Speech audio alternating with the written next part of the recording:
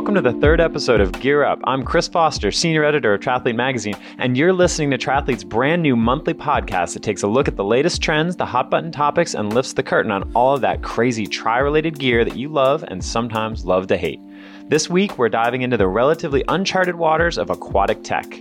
Our special guest today is Peter Monahan, founder and CEO of OnCourse Goggles, who will walk us through the origin story of his unique pair of goggles that'll actually help you swim in a straight line, conceivably taking more time off your next try than a new pair of wheels. Peter also shares with us a harrowing tale about how he first got involved in water sports and water safety tech to help create a device that was intended to save children from drowning based on his own son's near-fatal accident, and how he later took an idea that didn't have a solution into a novel product that everyone can now buy. We also get into the nitty-gritty about Bluetooth and GPS in the water and why it's so much harder than you might think to get it right, and talk some of Peter's favorite other innovations in the endurance sports world. Finally, we'll get an inside look into some very unconventional uses of the technology he originally developed to help you swim in a straight line, and how that same tech could help with one of the most common swimming technique errors that triathletes are guilty of. And we get a sneak peek into how he might use his unique technology in the future to make you fast outside of the water as well. We'll dive in right after this quick break. Don't miss a tri thing, so subscribe to Triathlete magazine on iTunes, Spotify, or wherever you get your podcast to get everything right into your feed. We've got our awesome weekly podcast, The Triathlete Hour, with Triathlete Editor-in-Chief Kelly O'Mara, where she covers everything tri. We've got our bi-weekly training podcast with managing editor and former pro triathlete Emma Kate Lidbury called Fitter and Faster. Guess what that's about? And our audio archive of monthly triathlete live shows where you get to be the interviewer and you get to ask the heavy tri-hitters in our sport what's on your mind. And last but not least, be sure to subscribe to Gear Up so you can stay up on all the inside tech talk. Don't be that guy or gal at your next training ride, virtual or otherwise, whose only contribution to the gear conversation is, my bike has aero bars. You're better than that. Triathlete magazine podcast feeds are available on iTunes, Spotify, Stitcher, iHeartRadio, and SoundCloud. Hi, this is Chris Foster, senior editor of Triathlete magazine. We're here today for our next edition of Gear Up podcast. We have our special guest, Peter Monahan. He's the CEO and founder of OnCourse Goggles. They began shipping this unique kind of direction adjusting, trying to help you keep straight goggle system. They started shipping back in November of 2019. And he's joining us today from Atlanta, Georgia, to talk a little bit about his goggles, to talk about tech in general, and just maybe a little bit about the future of, technology in the water. He's an electrical contractor by trade, but he specializes more in the exotic software-driven automation lighting control. He doesn't just do outlets and light switches. Though he's not a swimmer himself, he is steeped in technology. He's got some really cool projects he's worked on in his background that we're going to talk about a little bit today. But I'm very excited to have Peter on our program. So welcome, Peter. Hey, Chris, thanks for having me. Yeah, thanks. So we spoke a little bit before we dive into OnCourse, and then again later into some of the more like general swim tech stuff. But tell me a little bit. I know you worked in some RFID tech previously, and you had a little bit of a personal story about that. Could you share that with us? Yeah. Back in 2004, my son Kyle, he was about 3 years old at the time. He was in a near drowning accident. And I think in part that's why I'm very sensitive to issues about water safety. And It's one of the reasons why I'm involved with OnCourse Goggles. He's okay today, but as a result of that accident, it sort of reset my circuit breakers, so to speak. Kind of an electrical contractor pun there. And it just made me rethink about, what I was doing as a dad, what I was doing, in my career. Right. And I scaled back my my day-to-day activities in the field. And I started to focus on technology that might prevent that sort of thing from happening to other people in the future. So I developed an RFID technology that worked with the RFID tags that would be worn by a child, and then we would place RFID readers on the property. And the idea was that if a child left the house, for example, went out of the range of the reader, out of the range of the reader, or got near a swimming pool, we would receive notification that they were in this unsafe area. Wow, that's awesome. Yeah, so the product evolved, and we integrated it with a very popular home automation software product that was on the market already. But at the time, insurance was an issue because it was a life safety product. Right. So we kind of rebranded the product. It never saw my vision of being a life safety product, but it is still used today for home automation, lighting control, personnel detection, that sort of thing. So like today its use is more like, you walk up to a door, it unlocks, you walk into a room, the lights go on, that kind of thing. Yeah. Right. If you pull into your property, it might open the gate. It might, open your smart lock automatically, turn on the lights when you arrive.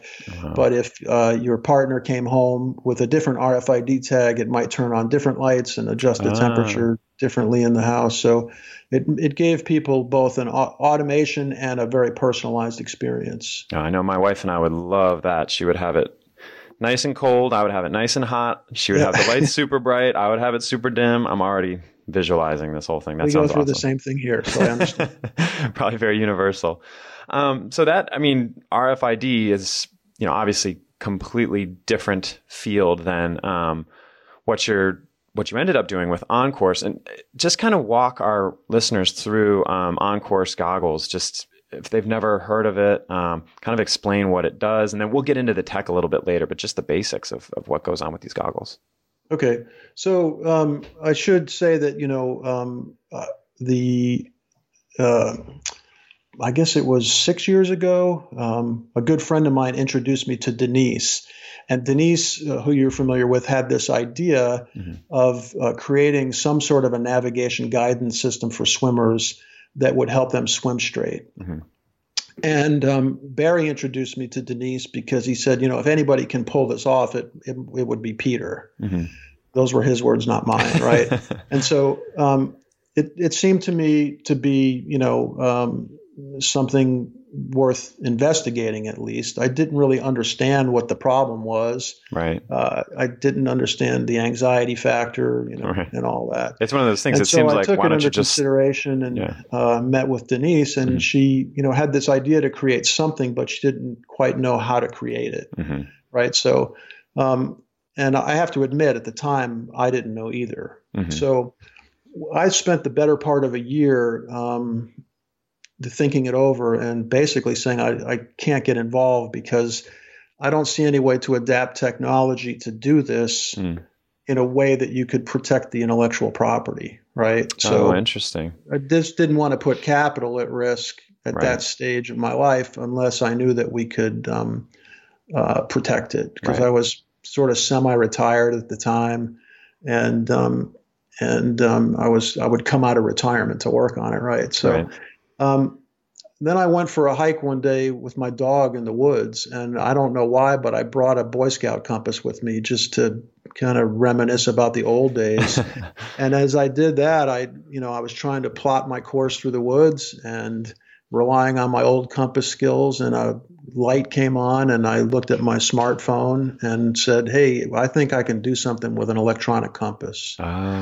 So it was at that point, about a year after the introduction was made, that I actually came up with the idea to use a 3D magnetometer with an accelerometer built in a pair of swimming goggles that would help you set a bearing. So you set a target bearing, and then if you deviate from that target bearing, we provide feedback to the swimmer to say you're drifting at the wrong angle, or your body has turned, at the wrong angle. So there's really two modes of automation to the goggles.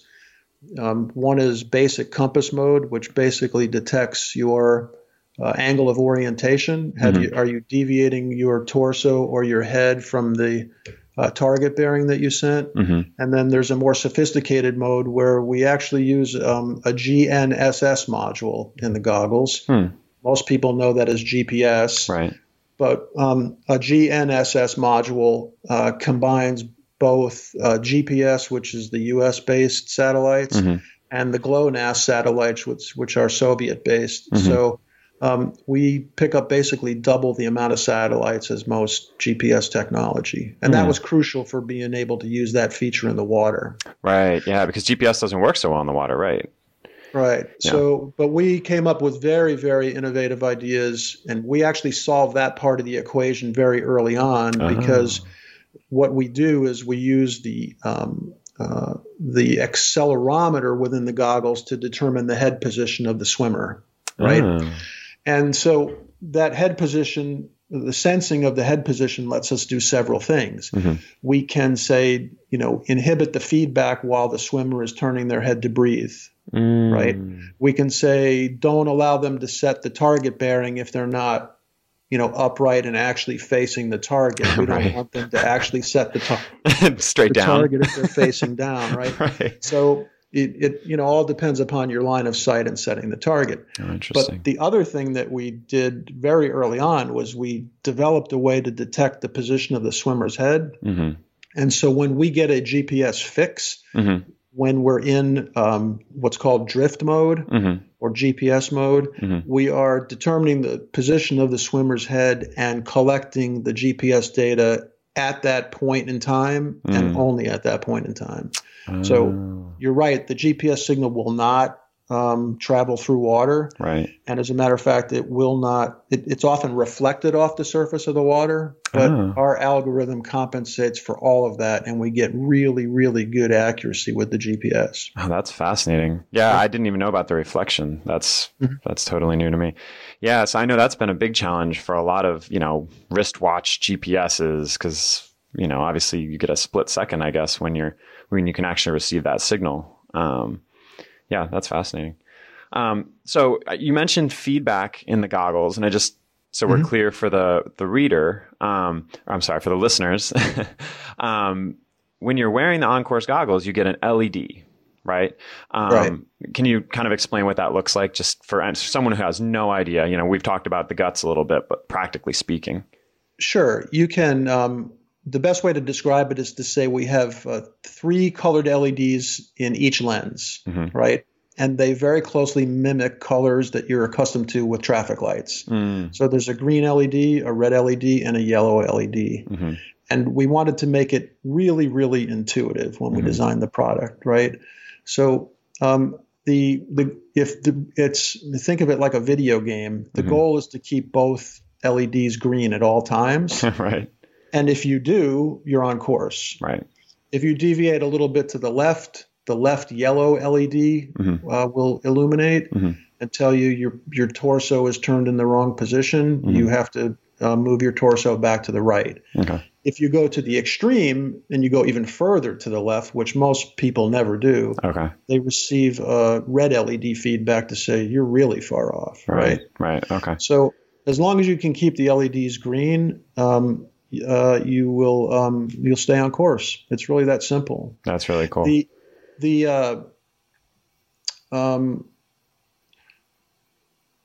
One of the things about the technology is I'm stuttering and stammering here for a minute. You might have to do a little bit of an edit. No, you're good. You're good. But the goggles aren't just a feedback system to tell you how to turn your torso. Right. They really can be used as a biofeedback system, right? Okay. So a lot of people might say, well, when I first start using the goggles, I noticed that the LEDs change from green to yellow a little bit more than I would want them to. Right.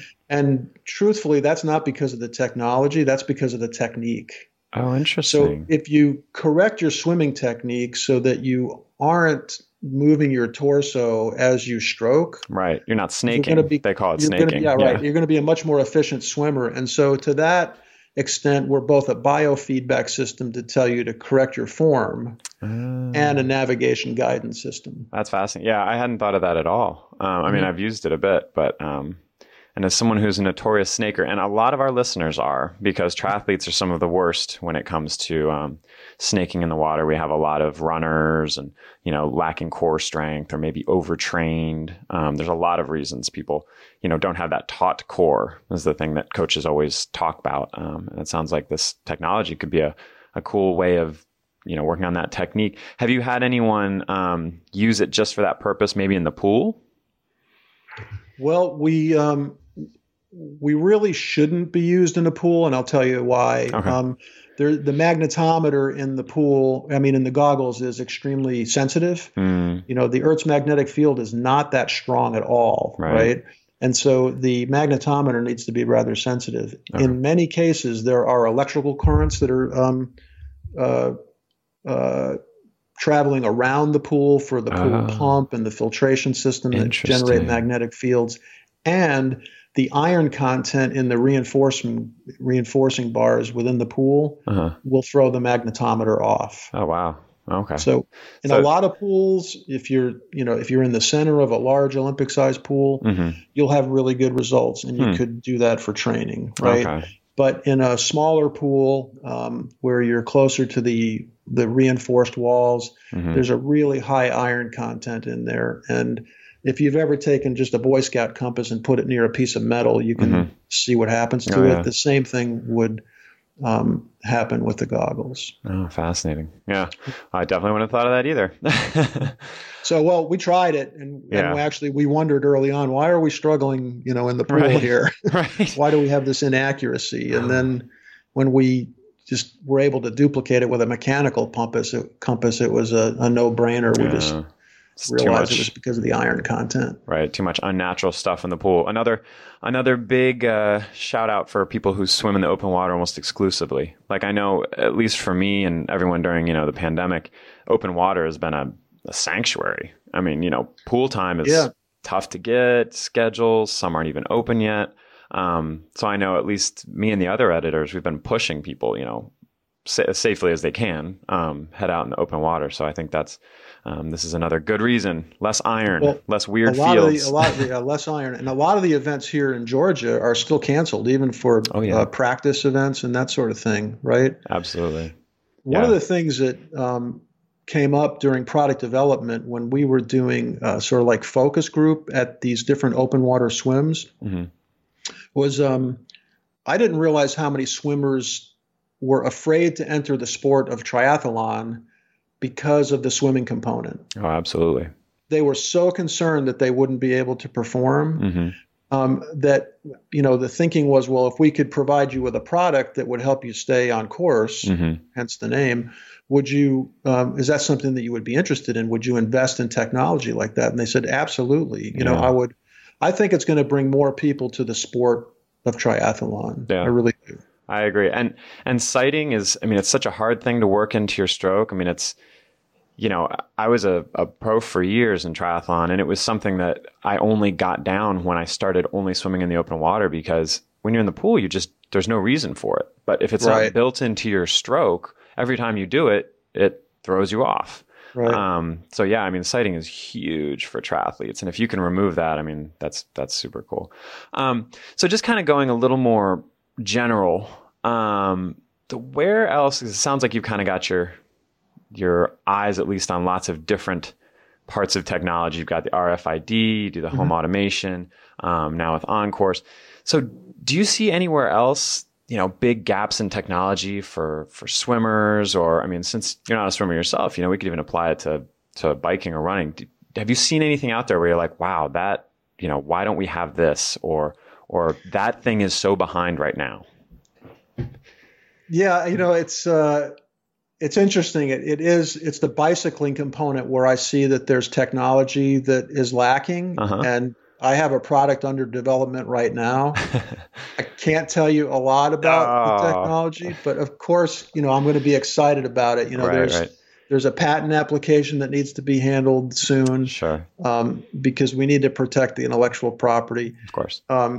I can tell you that the technology will act as a biofeedback mechanism for cyclists to give them critical information they need real time to correct their posture. Okay. But their posture and positioning, right? Sure. I can't go into much more detail than that. Okay. But that's an area where I saw that the technology was lacking. Oh, interesting. Did that come from your experience with OnCourse? Just the fact that we talked about that kind of position, or was that just a completely different idea? Yeah, it was as I started developing the technology with OnCourse goggles that I realized that the components that we were building into the circuit board were so adaptable and could be used for so many different things that we'd be crazy not to try to adapt them to other components of the sport. Right? It's a very I don't want to say easy leap, but it's a very simple leap to go from what we've already developed into something for cycling. As a matter of fact, our patent protects us for the same sort of technology that could be worn in a helmet. Like we could provide the same sort of feedback in a cycle helmet for orientation. Sure. It would never really work in that regard because the path is not a straight line, right? And so early on, that was trying to find a way that we could develop a technology without pre-programming the course in. That was critical to our product development. Right. I mean, I remember sitting on my porch when a bunch of us were discussing the technology and what we were going to include in there. And by the time everybody got done, I said, I'm going to need a battery the size of a car battery to power all this. I don't think they're going to swim very well with a car battery strapped to their back. So might lose the gains back, right? Yeah. So we took every bit of unnecessary technology out of the design until it just broke it and it didn't work anymore. And then we added that one part back in that made it work. Right? Interesting. I think Steve Jobs had some famous quote about a laser printer when Apple made the first laser writer. 20,000 moving parts inside that printer. Nobody wants to know how it works. They just want to hit print and they want to see the paper come out the other side. Right. And I kept thinking about that and said, this has to be so intuitive. We just want people to tap a button and swim. Yeah. And really that's what led us to the simplicity of our design. So, I mean, you mentioned it really quickly, but not programming in a course is a big deal because when I think of, something that helps keep you on course, I think of like waypoints on a GPS, and how that would probably not work at all for swimming because, buoys are never where they're supposed to be. We've seen this at Kona. Sometimes they drift, they can be in the wrong spot. So that's really cool that you work independently of that because I imagine that would just be, it would be a disaster probably. Yeah, we were watching right around the time that we announced that our product was going to come to market. And when we started our Kickstarter campaign, several years ago, a product came to market that did require that you pre-program it in advance. You needed to know the course. Right.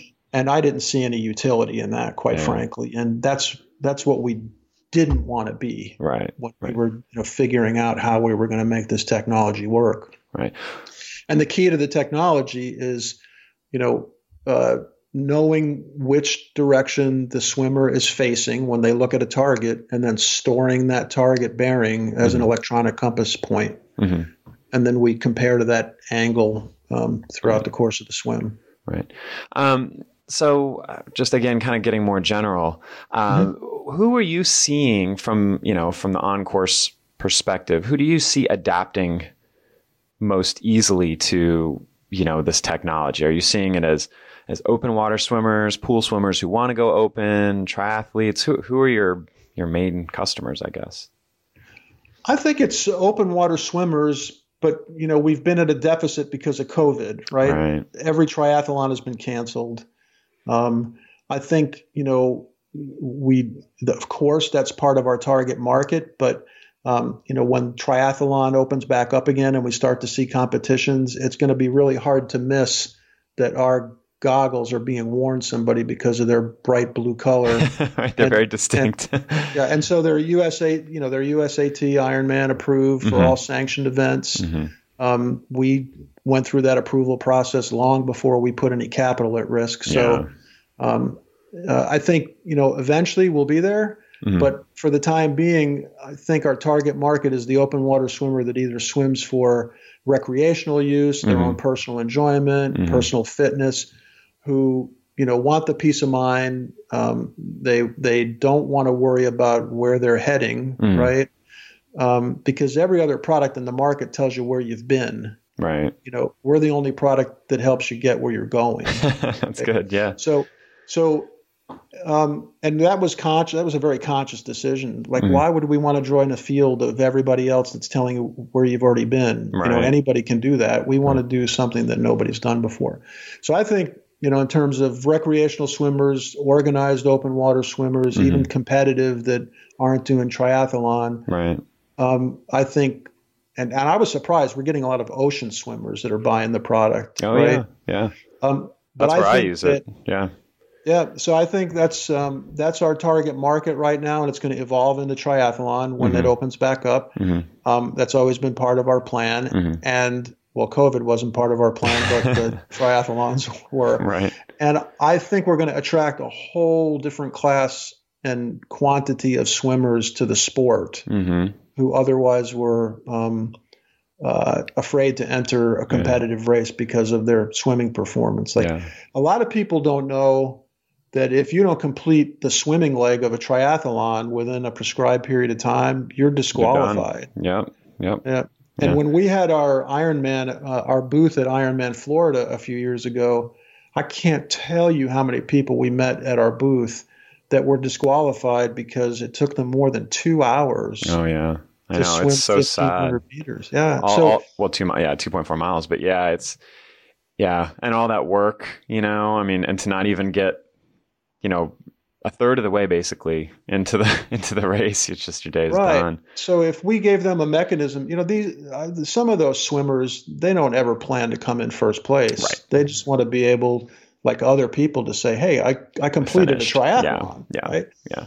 We're a very useful tool in that regard to help them achieve that goal. Yeah. So cool. I don't think we're going to make a whole class of first place winners, in every age and class and demographic, but I think we're going to help a lot of these people that otherwise wouldn't be able to complete a race. Right. Or maybe wouldn't have even started in the first place.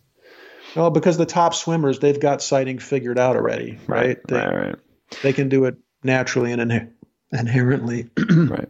So any, just kind of, again, getting more general, any pieces of tri-related tech, and it doesn't have to be in the water, that you think are exciting right now? Just talking about other things that are out there that you're like, ooh, that's an interesting, application of engineering. I'm thinking more from kind of that mindset that our readers or our listeners would be like, oh, yeah. Well, other than what I explained already, I think, we've got the great idea, but right. There's a technology, and I wish I could remember the name of it. It's a form of resistance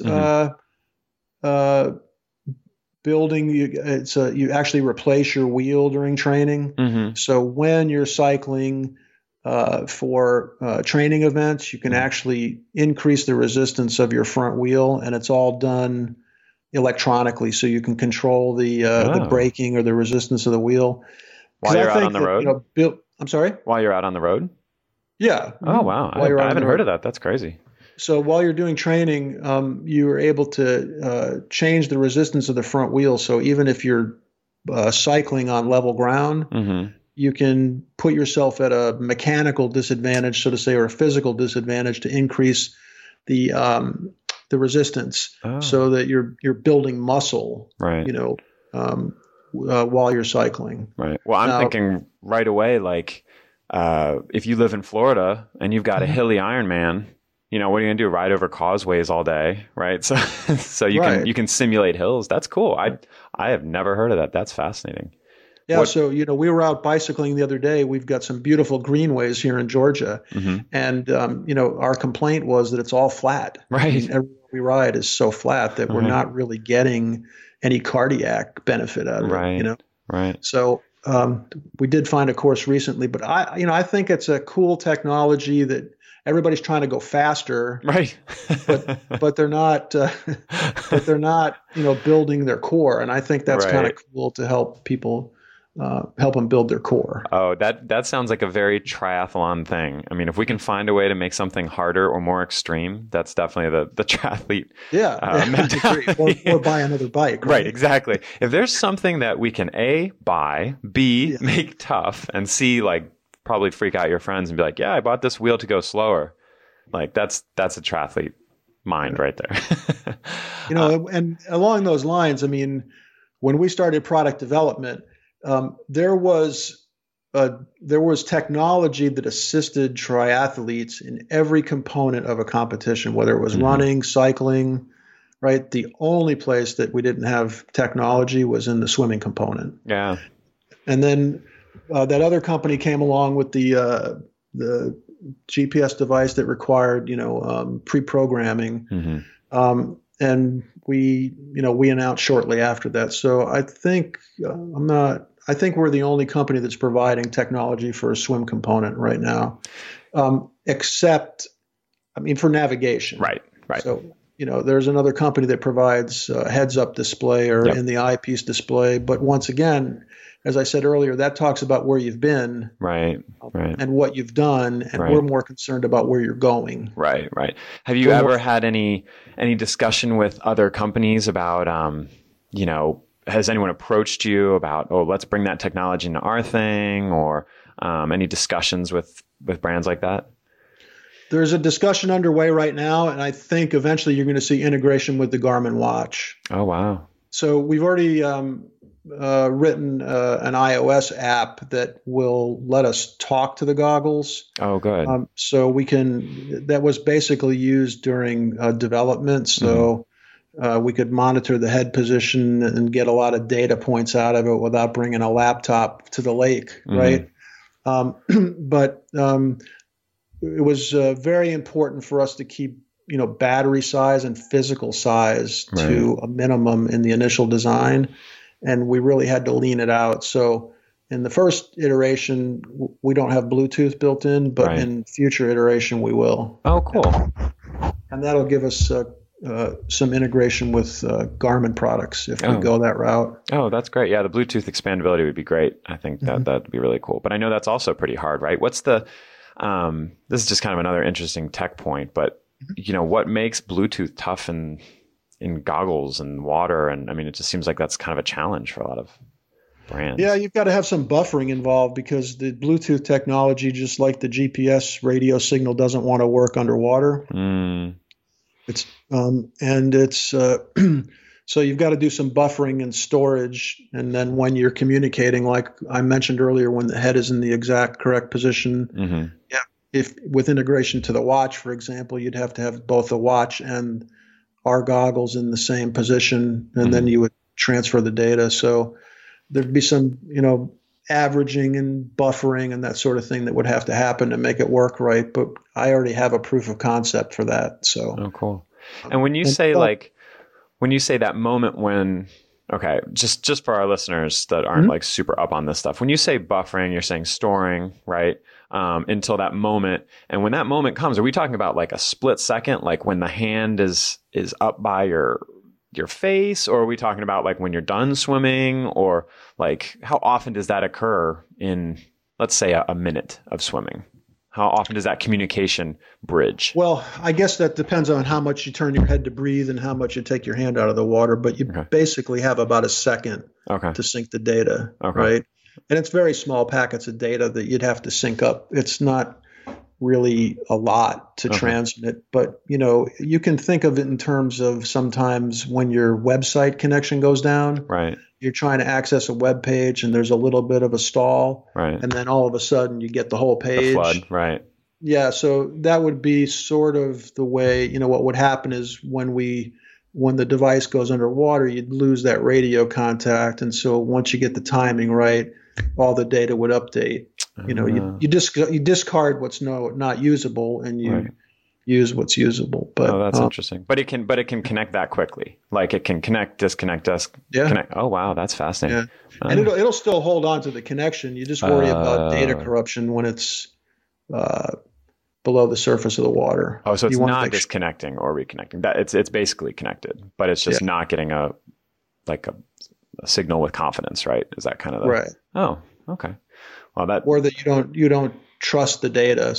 gotcha. So, during our development, when we were measuring GPS signal, we knew that the signal underwater was horrible, but we knew that before we ever developed it, Right. and I have a list here of about 115 items that people told us would never be able to accomplish in bringing this product to market, but we overcame every single obstacle and we did it anyway. And one of them was the antenna design for the GPS component for drift mode of our goggles.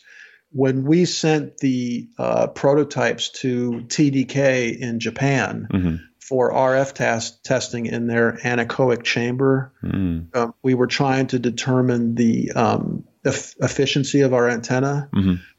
We got the report back and shared it with the people that make the GPS module for us, and they thought that we faked the data because it was so good. Like, they thought it was spreadsheet data, and I said, no, funny. This is real data. I mean, this is so incredibly efficient with what we've been able to accomplish here, that TDK, who makes the antenna, and the antenna is half the size of a grain of rice. Crazy. It's that small. That's amazing.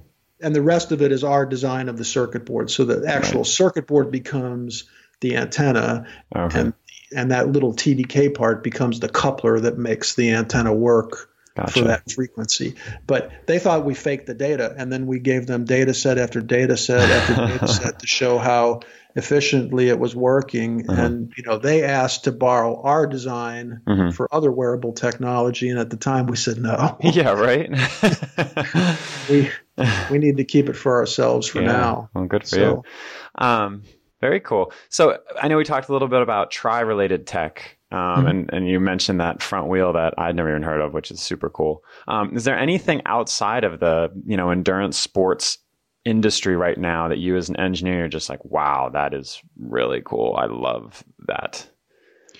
Well, my attention's been focused, on, cycling, running, and swimming for like 5 years of my life here. I can't. Sounds like most of our listeners. Yeah. And so I think we've used that as an analogy many times throughout the Kickstarter campaign. Was we felt like we were training and then in a triathlon, and there were times when we weren't sure if we were going to complete it, but we did, So the comparison's a fair one. I think I'm more excited about things that are happening outside of this competitive sports right now, and self-driving cars are overrated. I think. I think the real end game in self-driving vehicles is actually going to be trucks for transportation of goods.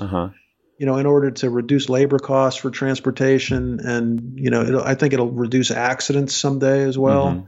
So that said, here we are on planet Earth, and we are trying to take people out of their vehicles. Right. So, they're not driving themselves around, but in space, we're fighting to put people back into the vehicles and do space exploration and travel with, manned spacecraft. Right. So I think the coolest thing out there right now is what SpaceX is doing. Yeah. And with these Dragon spacecraft, I mean, they're making space travel safe and sexy and affordable, and it's just incredible what they're doing. I mean, in March we sent astronauts up to the International Space Station. Yeah. Brought them back, and the boosters were landed by guidance systems onto ships that were robotically controlled. And they were using a lot of the technology that we use in OnCourse goggles. Oh, funny. It's all based upon, GPS devices, accelerometers,